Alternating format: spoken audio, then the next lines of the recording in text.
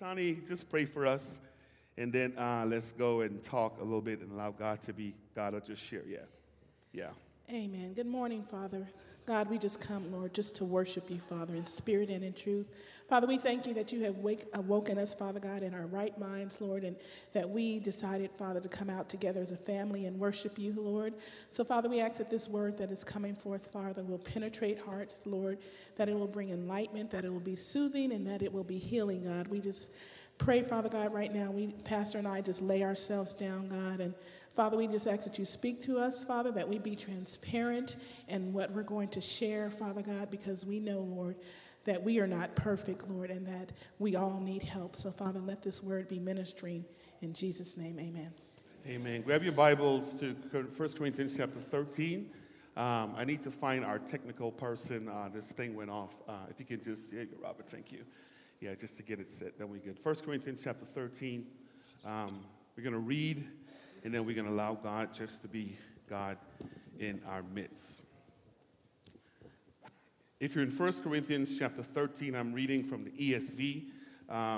Doesn't matter whatever translation you may have. I want you to kind of take a look at it. It's a very, very, very, very familiar passage of Scripture that we just want to share a few things from. And it begins by saying this in verse 1 of 1 Corinthians 13. If I speak with the tongue of men and of angels but have not love, I am a noisy gong or a clanging cymbal. And if I have prophetic powers and understand all mysteries and all knowledge, and if I have all faith so as to remove mountains but have not love, I am nothing. If I give away all I have, and if I deliver up my body to be burned but have not love, I gain nothing. Then verse 4 says, love is patient, love is kind. It does not envy or boast. It is not arrogant or rude. It does not insist on its own way. It is not irritable or resentful. It does not rejoice in wrongdoing, but it rejoices with the truth. Love bears all things, believes all things, hopes all things, and endures all things. Verse 8 says, love never ends. As for prophecies, they will pass away. As for tongues, they will cease. As for knowledge, it will pass away. For we know in part and we prophesy in part, but when the perfect comes, the partial will pass away. Verse 11 says, when I was a child, I spoke like a child. I thought like a child. I reasoned like a child. But when I became a man, I gave up childish ways. For now we see in a mirror dimly, but then face to face. Now I know in part, then I shall know fully, even as I've been fully known. Then verse 13 says, so now faith, hope, and love abide, these three. But the greatest of these, my translation says, it's love. Back up to verse 14 real quick. There's a few phrases there that Katani and I just want to take a moment and talk about. Verse 4 says, love is patient and kind. Love does not envy or boast. It is not arrogant or rude. It does not insist on its own way. It is not irritable or resentful. It does not rejoice at wrongdoing, but rejoices with the truth. Love bears all things. Love believes all things, hopes all things, and endures all things. Now, let me just say this, and then we're going to go to work and kind of talk through this to allow God to move and have his way.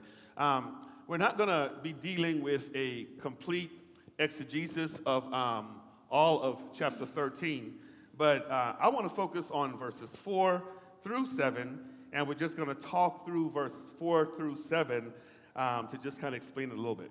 Okay, so the word love, if your translation, the word love is used all over the place in verses 4 through 7. And let me just give you a brief definition of what love is, and then we're going to walk through this, okay? So the Greek word agape or agapeo is used, and it means to have love for someone or something based on sincere appreciation or high regard. This is the biblical definition. To love means to regard with affection or loving concern. I like this phrase. Sincere appreciation or high regard. So, Katani, I will say I have extremely high regard or sincere appreciation for you. I think we can all say that God has high regard or sincere appreciation for us in that he sacrificed himself for us. Tell me how much you love me. There's no words to explain Lord. it. We're in church. Yeah. I love you. I love you from the core of my being. I know that when we met, God had we knew, I think we both kind of knew that this was just not a hello, how are you kind of meeting.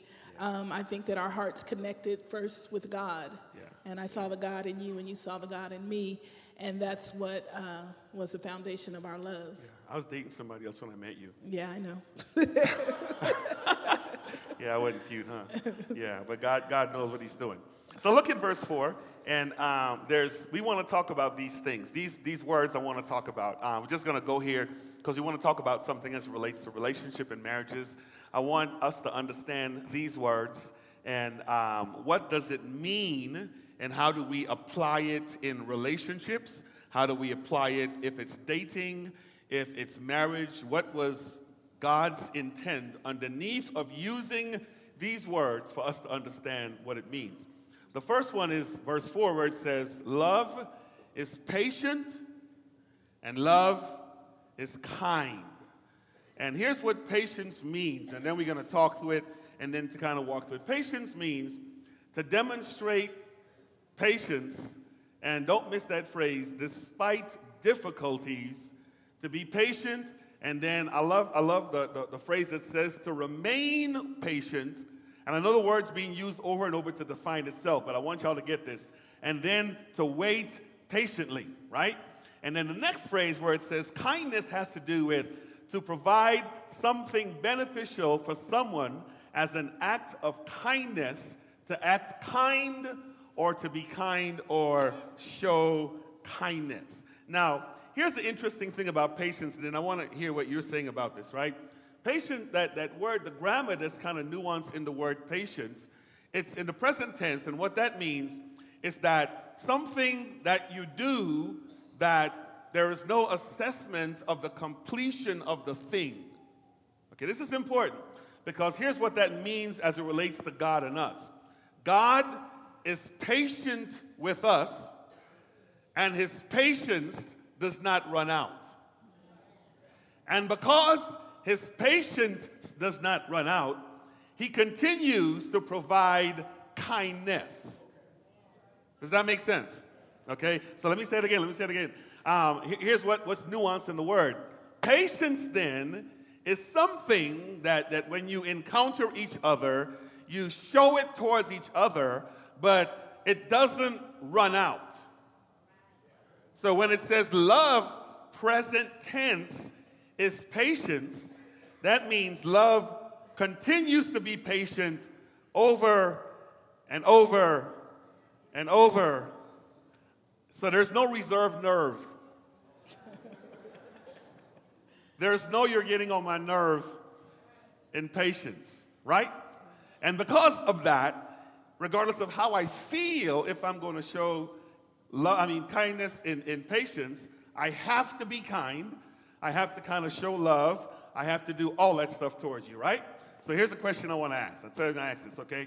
So in relationships then, why is it so important for couples to exemplify patience and be kind with each other? Okay? So here's the thing. In other words, wait to hear the whole story, get all the facts before blowing up, and then when the results come in, as opposed to blowing up, it's okay. Forgive. Talk about that. Well, patience and kindness really is a fruit of the Spirit. And so I'm going to, really just talk. Maybe not everybody in here is saved. Maybe everybody's not has a relationship with God. But I'm speaking to those who have a relationship with God. And if you don't have a relationship with God, hopefully by the end of this, you will have accepted him as your Lord and Savior. But patience and kindness really is a fruit of the Spirit. It is something that when God when God formed us, we were formed in the image of God. And when God breathed his breath into us, he gave us everything that we needed. And that includes the patience and the kindness to be able to deal with each other. Now, it's not easy. Right. And it's difficult to get to know each other. You know, when you're young, in your 20s, at any age, because some of us ain't grown up yet. But when your mindset is still young and you're still childish in your ways, and you feel those emotions of love, mainly you're really feeling a lot of hormones that are bouncing all over the place. But when you make that commitment to someone and you all end up getting married, and you have not had counseling, you have not sat with your parents, it's a whole other world dating than it is being married, and going into a house and living within four walls with another person that you think you know is very difficult, and it takes a level of patience and it takes a level of kindness to get through it, to understand it. As when you're young, you're hot-headed, you got your own mind, you're gonna speak what you think, or you're gonna try and get your way. But as you begin to mature in Christ, you really begin to understand what love is. And so love, patience and kindness, it's like the ligaments and the muscles of love. It's just like if you were going to work out and you want results. When you're overweight, you go work out, and you feel the pain of it. That first week, you're just like, I can't do this. This is, it's very painful, and we all, like 99% of us, give up. But if you keep at it, you begin to see the results. You begin to see the muscles. You begin to see you're losing weight. You're toning down, and that your health is improving. The same thing is with love. You have got to work on it. You have got to work on it diligently. It's not I'm going to hit the gym today and, hey, I lost a little more weight, and then it's a maintenance. It's a lifetime maintenance that you have to go through. And so as we learn to just ingest the love of God and the kindness of God, that helps us to understand how much God loves us. So patience and kindness, it's just something that has to be worked on every day. When you wake up in the morning, and when I was young, I used to read this scripture. It was one of my favorite passages. I used to read it and read it and read it because I wanted, to display the fruits of the Spirit. And when I'm not displaying the fruits of the Spirit, which could be quite often, especially Hallelujah. Back in my younger years, you have to understand that as you learn love, you learn how to love, learn how to be patient, and you learn how to be kind, you have to understand that those things, the opposite is, screaming, yelling, acting a fool. You have to understand where that's coming from. And it really is a spiritual thing, because when you look back at generational curses, when you look back at circumstances that have happened in your life, whether it was a bad past relationship or whatever, all of those things feed into your relationship. And so your husband might say something to you, or your boyfriend might say something to you that really has nothing to do with anything, but it triggered something from your past. And so you snap. You snap not because of what they said, but because of the memory that's come. And so you have to learn that, I have got to really sit down and understand myself, understand my spouse, understand that, he wasn't really meaning it that way, but I took it there. And so we really have to understand, from our past experiences and things like that, that we've really got to get into the presence of God and just deal with ourselves first. That way we can display love and kindness to each other. When I was pastoring a Baptist church, I had a deacon. Amen. Yeah, show us some love. Yeah, my mic went away. I had a deacon that would sit on the front row, and every time I'd say something that he'd say, "Listen at yourself, preacher. Listen at yourself." That meant he wanted me to apply the word to myself. And so, listen at yourself, girl. Listen. No, I'm just kidding. Yeah, yeah. No, don't get that other eye knocked. Yeah. Okay. Patience, right? Patience, right? Yeah. Okay. So we must have patience, and we must be kind in the midst of the patience. Let's look at the next one. So here's the thing, people. Applied patience. This is interesting. Love, not only is it patience and kind, but it does not envy, nor does love boast. This is interesting. Okay. Here's what envy means. To experience strong envy or resentment against someone, to be jealous To be envious, to have intense negative feelings over another's achievement or success, and to be filled with jealousy. And here's what boasting means: to heap praise on oneself or to behave as a braggart. And I like that word, windbag. A person who talks but ain't saying nothing. Anybody know anybody like that? Don't look at your spouse, talking a whole lot but ain't saying nothing, right?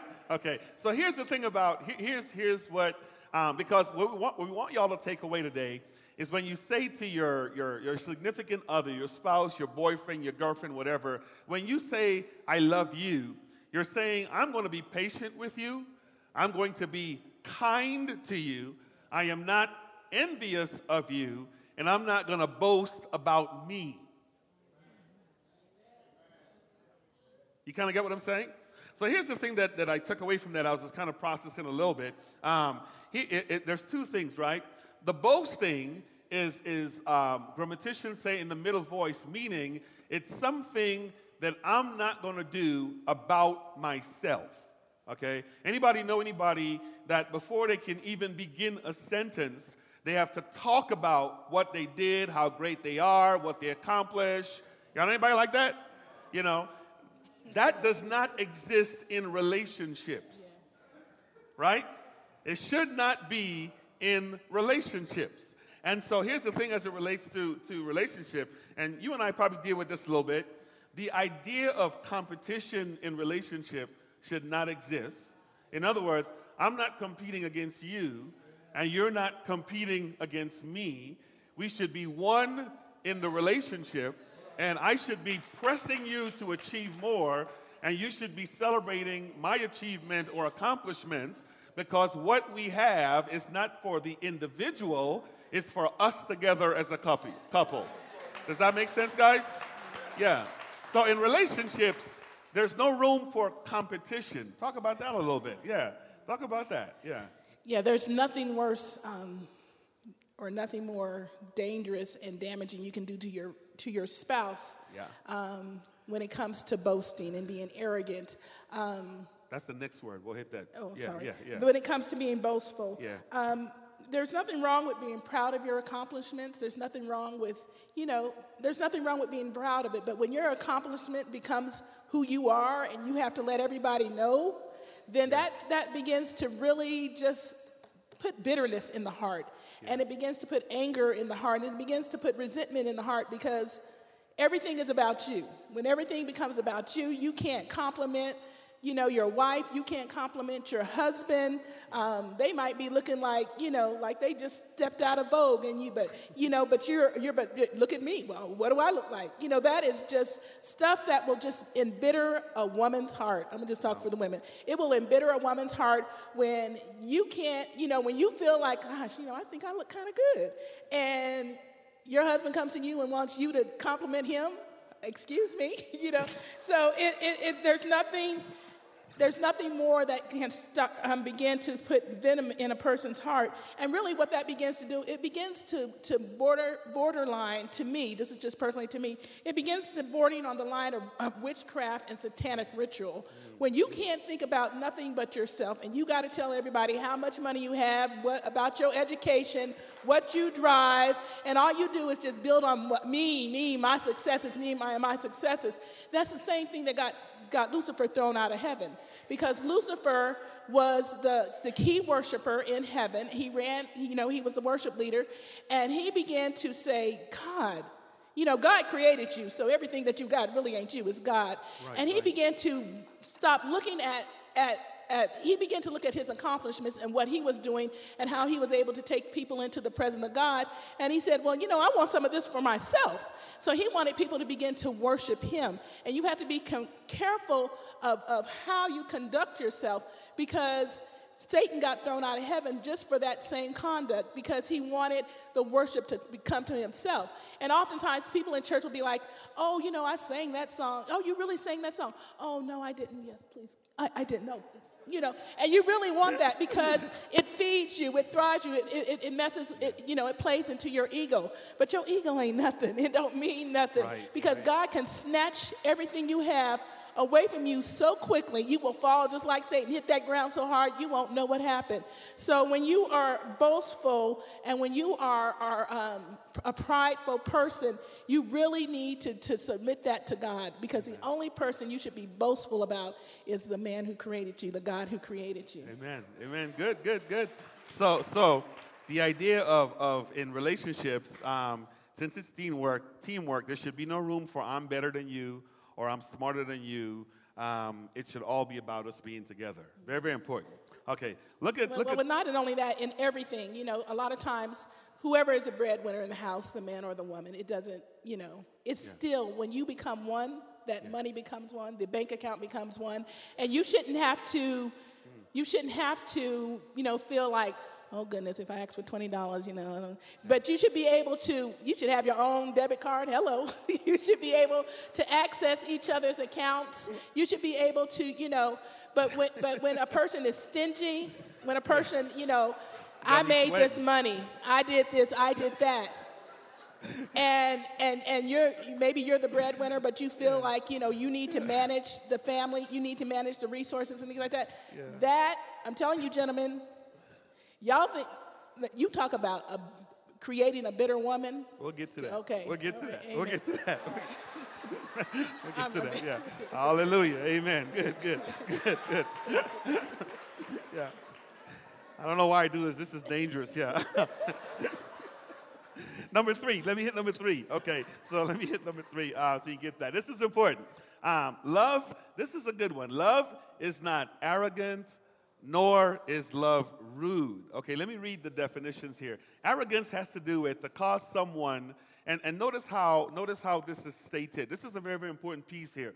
To cause someone to be proud, to be arrogant, to be haughty, to make them proud, to make them arrogant, to make them haughty, to cause them to have, look at this, an exaggerated self-conception, or to be puffed up, or to make someone proud. I want you to hear me use that word over and over, to make someone proud, okay? Because that's I think that's what the grammar kind of nuances is, that, like, your job in the relationship is not to brag so much about me that my head gets big. Kind of get what I'm saying? Here's what that looks like. Most of us have children, had children or something, and then you have your little child that's great in sports, and you brag so much about the child that in time, the child develops this arrogance or big head that I'm the best at everything, right? And then you see your child play a game or do something, and they might not have done as well, but here's what we come back to them. You're better than such and such. You're better than such and such, right? And we instill that so much in the mind of the child that they grow up being arrogant.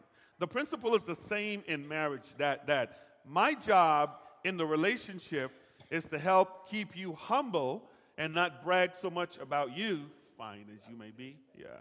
And your job in a relationship is to keep me humble by not bragging so much about me. So here's what that phrase says. When it says love is not arrogant, it's saying that in the love relationship, your role is to keep me humble, and my role is to keep you humble.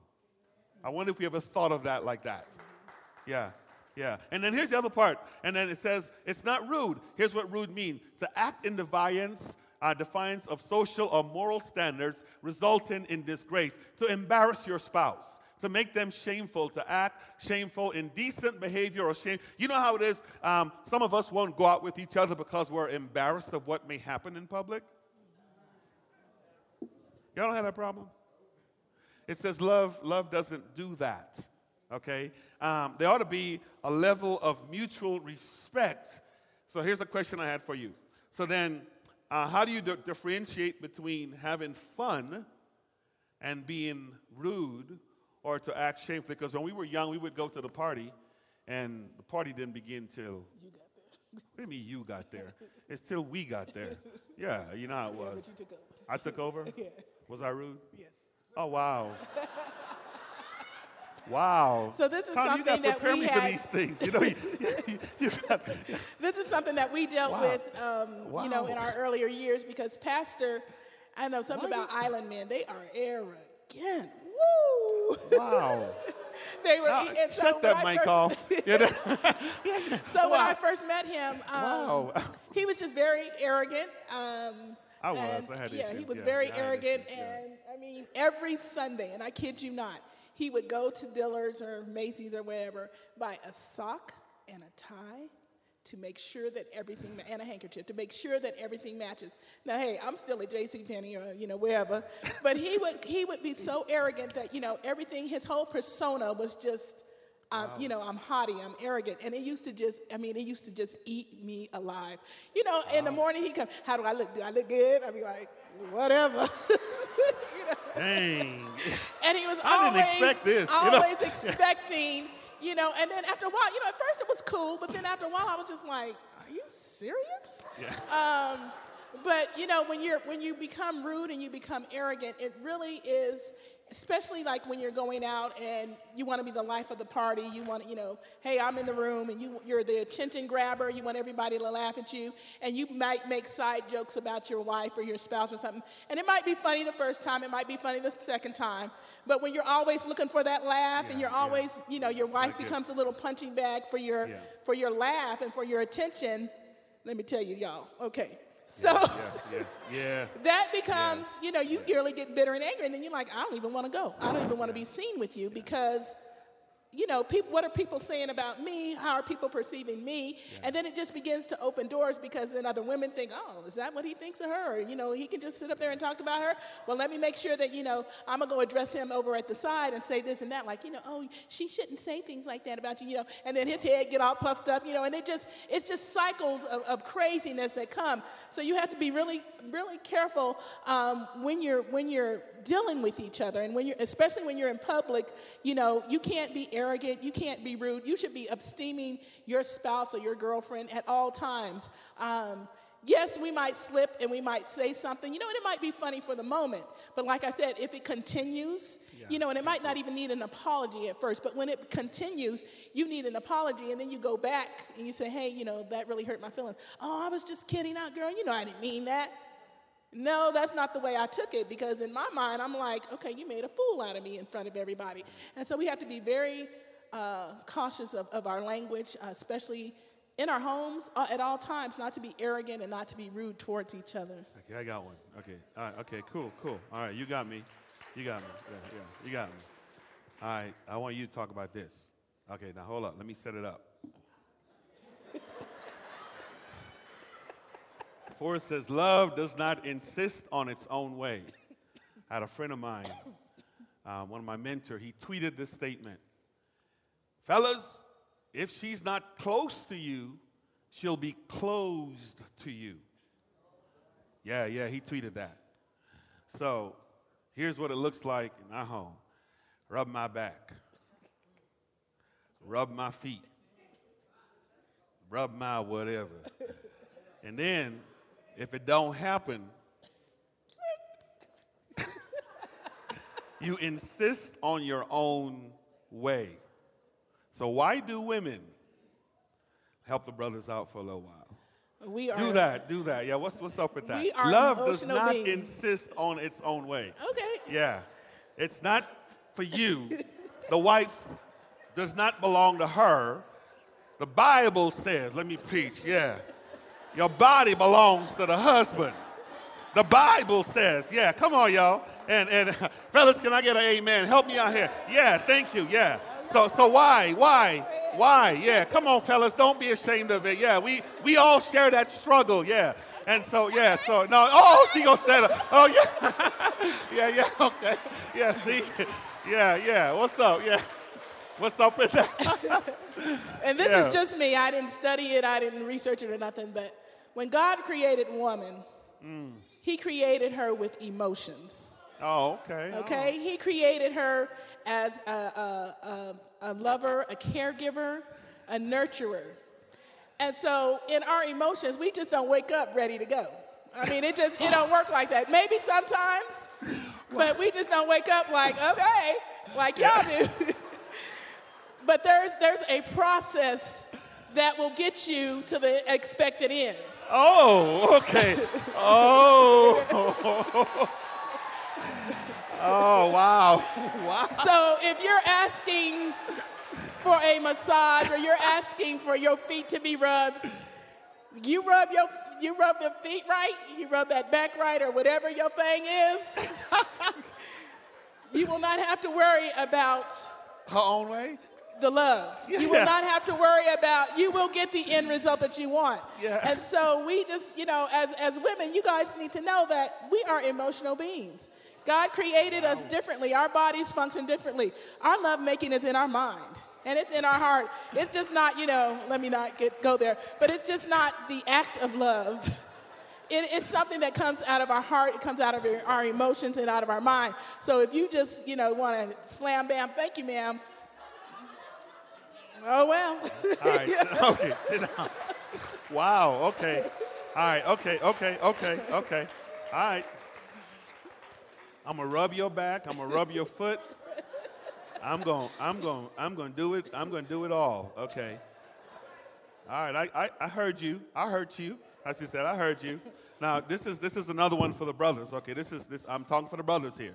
Now it says love is not irritable, and it's not resentful. Okay, now here's what these words mean, because some of your translations say something different.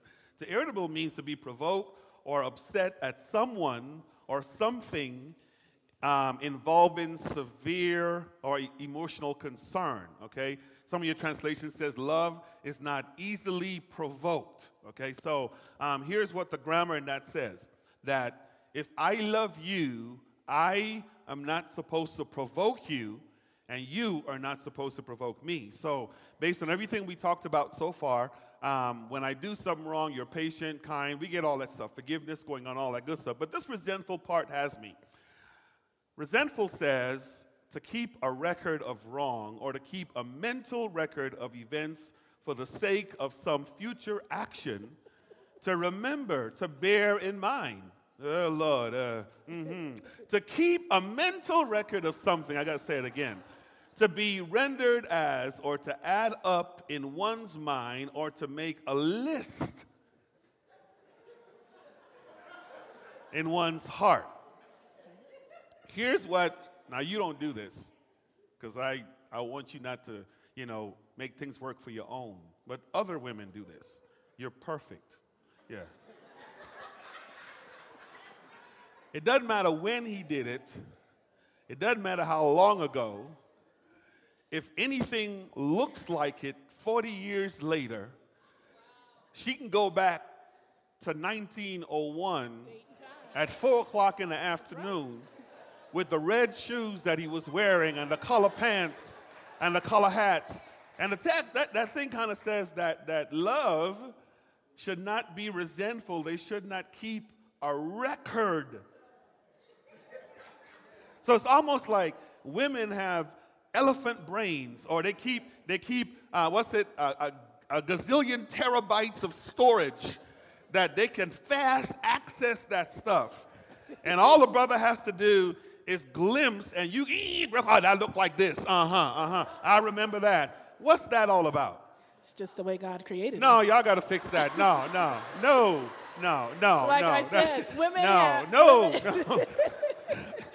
We are emotional beings. We love out of our heart, and a heart is where our emotions are kept. So if there has been an offense to us, if there's been something wrong done for us, we remember it. You remember it too. You all just act like you don't remember. But we remember that. I mean, to me, it's like an embedment in the heart and the mind. That's why we need to be careful of how we treat each other, because it's going to come back up at some point, and it's how you, as the woman or, the man, it doesn't matter, it could be vice versa, how you handle it when that memory comes back up. But God doesn't wipe our memory bank away. And I think women, just because we're emotional beings, we're nurturers, that, we do remember a lot of stuff more. But does that make it right, though? Well, it doesn't make it wrong that we remember. Doesn't make it wrong that we remember. It's just how we react to it. Yeah. So in the heat of an argument or in the heat of some complications going on, of course that thought comes to you like, I'm going to get him. Oh, I'm going to get him, because, it's download. But it's like Father, help me to approach this in a different way. Help me Amen. There to you go. love through this moment, because Yeah. right now I'm ready Yeah. to snap and go off Yeah. and let him know who he really is. But when you have been growing in Christ, you realize that's not the same person. Right. And although this argument has escalated and as a reminder of something of the past, I've got to be mature enough to look beyond that and have a discussion that is going to be pleasing in the sight of God. See, love is for grown folks. It's not for children. Yeah. You have to be grown and you have to understand. You have had to mature to a stage in life to where it's just not a joke. It's not. It's getting married and going through children and finances and difficulties and affairs and all that. It's life. That sin entered the world. It is part of life. It comes from the pulpit all the way out to the parking lot. Sin will attack your home. But you have to learn how to grow up spiritually and just in your own self. You got to learn how to grow up and grow up quickly, because if you don't, the enemy will come in and tear you apart. I have so many friends that have divorced or separated and just are in a bad place in life, raising children by themselves, because they just did not take the time to sit down and deal with themselves first. I could never. I tried to change Pastor. I did everything I could, because I'm going to get married. He'll change. No. And I spent so much time trying to change him and correct him, which made him, man up like, I ain't no punk. So you really have to deal with yourself first in your relationship with Christ. So let me do this second one, right? This next one, because that feeds in. That's good. Okay. And we got to practice this at home so I can know what you're going to say. Yeah. Let me do this one, and I'm going to talk on this one. I don't need you saying nothing because you tell too much. All right. So let me do this one, okay? And I'll be transparent. Okay. So this one says, because we're out of time, so I'll move. This one says, love does not rejoice in wrongdoing, but it rejoices in truth. This is very, very important. Families, couples, spouses, whatever relationship you're in, I want y'all to hear me say this one real quick. It says wrongdoing is the Greek word that kind of translates unrighteousness, or to an activity which is unjust or unjust deed or unjust righteousness, or let me just say it here, sin. Okay? So here's how to know what I says. Love does not celebrate sin, but calls it out or confronts it or causes the unrighteous person or unrighteousness to face, that's supposed to be face, the truth. Here's why. Let me talk about that. You can't say nothing. Okay. Yeah, here's what this looks like. In couples, we cover each other too much, and because we don't call the thing out, we perpetuate the behavior. What that phrase is saying in English is this: love calls you out so you can be right. True story, and then then we'll kind of go to the last one real quick. I have a brother that was caught up in a lot of crazy stuff, and his wife was hiding it the whole time. So I'd go to her and say, "What's up?" She'd never tell us what was going on. And then one day, of course, when the police comes and busts everything, everything hits the fan. You kind of get what I'm saying. She could have saved him jail time had she called it out. But because the money looked good, everything looked well, love, quote unquote, covered. Okay. See the problem, though? I'm trying to tell y'all that's not love. Here's what it looks like with parent and child. Child misbehave. As a parent, you don't say, "It's okay, baby, I'm not going to whoop you today." You get that belt out, and you correct, and here's what you say: "I'm doing this because I love you." In marital relationships, I'm trying to get y'all to understand the Bible keeps the same principle. Here's why I don't want you to talk. Because in our relationship, had you not called me out, I'd still be in my foolishness. Kind of get what I'm saying? But she spoke.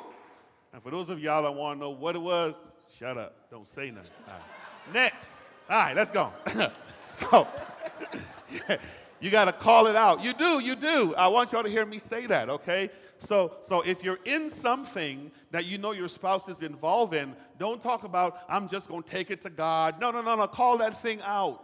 Because you love them so much, correct it, okay? If you know they're at home watching pornography and you know about it and you're not saying nothing, you better say something. If you know they're involved in drugs, be it marijuana, be it whatever it is, and you're not saying something, you better say something. I want y'all to hear me. Love calls out the unrighteousness so truth can surface in the relationship, all right?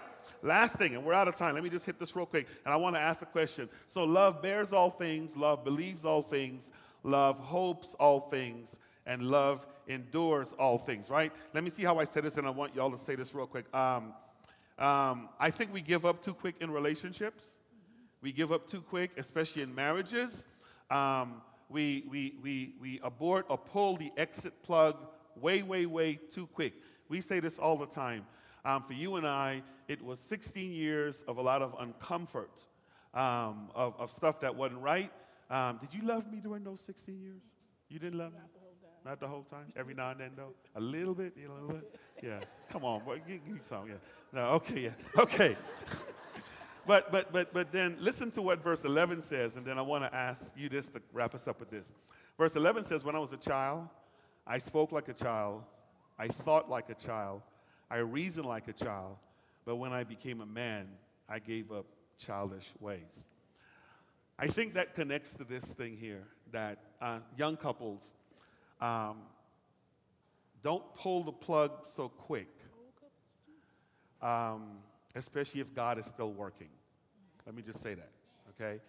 And if he or she wants to change, work it out. So what was it in you or that you saw that caused you not to pull the plug, even though you tried? Yeah. Yeah. And then let's pray. Honestly, what held me and kept me was my faith in God and my relationship with God. If I hadn't had that, we would not be sitting here at this table. Trust me, yeah. We would not be here. Yeah. But because I was able to see him through God's eyes, that's good. And God had spoken to me, I was able to see him through God's eyes and see the righteousness and the good was there, but just knew that he was just fighting us in battle. It was simply he's got an issue, he's dealing with it, he's fighting with it. Was it painful? Yes. Was it hurtful? Yes. Was it embarrassing? Yes. It was all of that. But at the end, I thought of the love that Christ has for me and the foolishness that I've done in my life. How can I judge someone? How can I be the one that says, "Ooh, you did that," or I can't cast blame when I know we all got secret sins that if God was to reveal them, we would be in the same situation. And so I always think, if we lived in the old times, would nobody probably be sitting up in this building because you know how God was dropping them. I know that I needed to be dropped. I know that I needed to be, just take her out because she is crazy out of her mind. But God's love for me through all my sin and through all my unrighteousness helps me see my husband through God's eyes. Amen. So if you're struggling and you're dealing with that, just ask God, show him, or me, or him, her or him to me through your eyes. You married him because you loved him, and you can get back to that love. Yeah. Let me say this by way of theology and practice. That talkback mic is in the monitor. Let me say this. Love does not, and verse 4 says it's patient, it's kind, does not envy, does not boast, is not arrogant, is not rude, does not insist on its own way, is not irritable or resentful, does not rejoice in wrongdoing, but rejoices in the truth, bears all things, believes all things, hopes all things, and endures all things. By way of a theology and practice, God is love. And if God can do all of that for us, and God lives within us, then we as believers in Christ ought to be able to do that for each other. And I think that's the challenge point this morning. For those of us, or those of you that are in relationships, be it married or dating or whatever your relationship is, endeavor to be God or like God in the relationship. When it gets tough, when it gets difficult, remember these things that we talked about and let your light shine so your spouse may see God in you and God may be glorified. I want y'all to hear me say that. And there's a place where in our immaturity, when we first enter the relationship, we are children. We act like children because we don't know better. And so Paul talks about a maturation process, that when I'm a child, I act like a child, I behave like a child, I spoke like a child. I said inappropriate things, I said crazy things, I did inappropriate things. But as I continued on the maturity trajectory or continuum, I start to lay aside those childish things, and I became a man, okay? So women, men, don't give up on each other. See each other through the lens of Christ and work it out and let God be glorified in that. Amen? Amen. Come on. Yeah. Here's what I want to do when as Elder Roberts come in. I want you to pray for married couples, and then I'll pray for all the singles. If you're in a relationship or if you're married, we just want to invite you to stand just for a moment. I want Katani to pray over you. Whether your spouse is here or not, just stand, just stand, just stand. Dating, even if you're dating, any relationship whatsoever that you're in, just stand. I want her just to pray a word of prayer over you, and then we're going to allow God to be God. Yeah. Precious Lord, Heavenly Father, we come to you now. Father God, our hearts have been opened, Lord. Our hearts have received, Father. So, Lord, I just intercede for these couples, Father God, those that are married, those that are dating, all those that are in relationship, Lord. Father God, you've stirred up some things in their hearts this morning, God. And Father God, I'm praying, Lord, that they will take what has been said, Father, and begin to apply it to their relationships, God. Father God, I pray that their relationship with you first, Father God, is strengthened and renewed, God. Because these principles come through they're spiritual principles, Father God. They come from your heart, from your very being, Lord.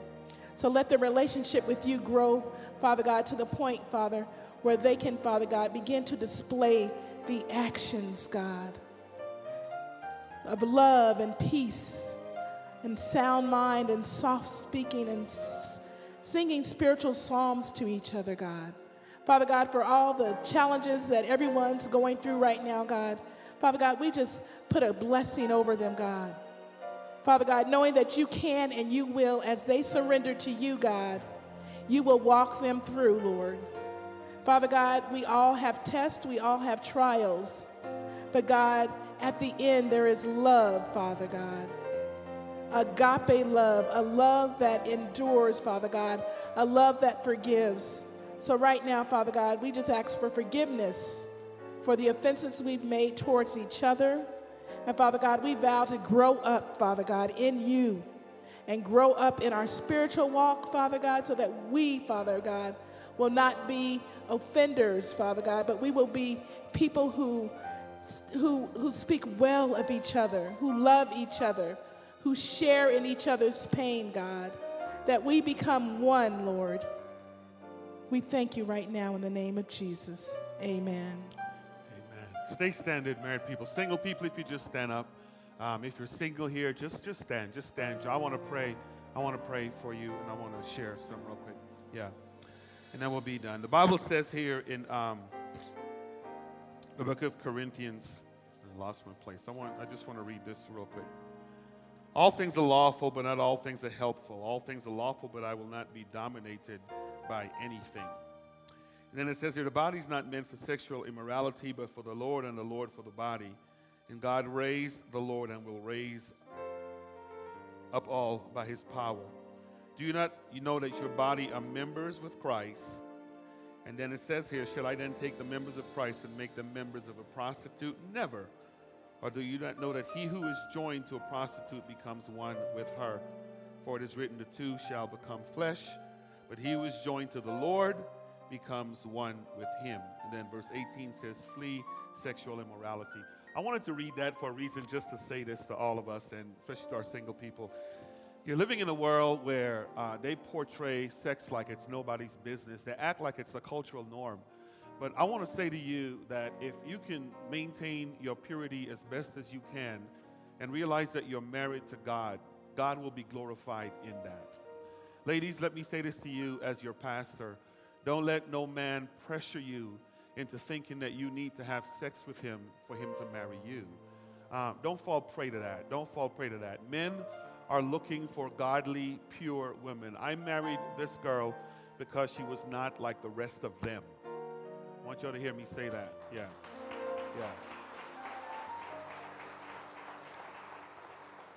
Gentlemen, let me say this to you. Respect our women. Respect our women. Respect our women. They're not sex objects. They're not all that stuff. Respect our women. Treat them as God would treat them. It's all right to date. I'm trying to get my Eddie to date. Bless his heart. But let's be men and women of God and stand firm. Holy Spirit, we thank you for your word. I pray for every single person of my voice. The temptations of this world is going to come against them like a flood. It's going to come strong. It's going to come crazy. But Holy Spirit, let them persevere. Let them stand firm. And those that are seeking a mate, God, send the right person.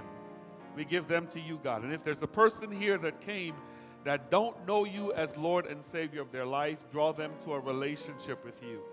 We give them to you, God. Have your way. Thank you for what you're doing in our midst. In your name we pray and thank you. Amen. Come on, give God a hand. Praise this Pastor Robert.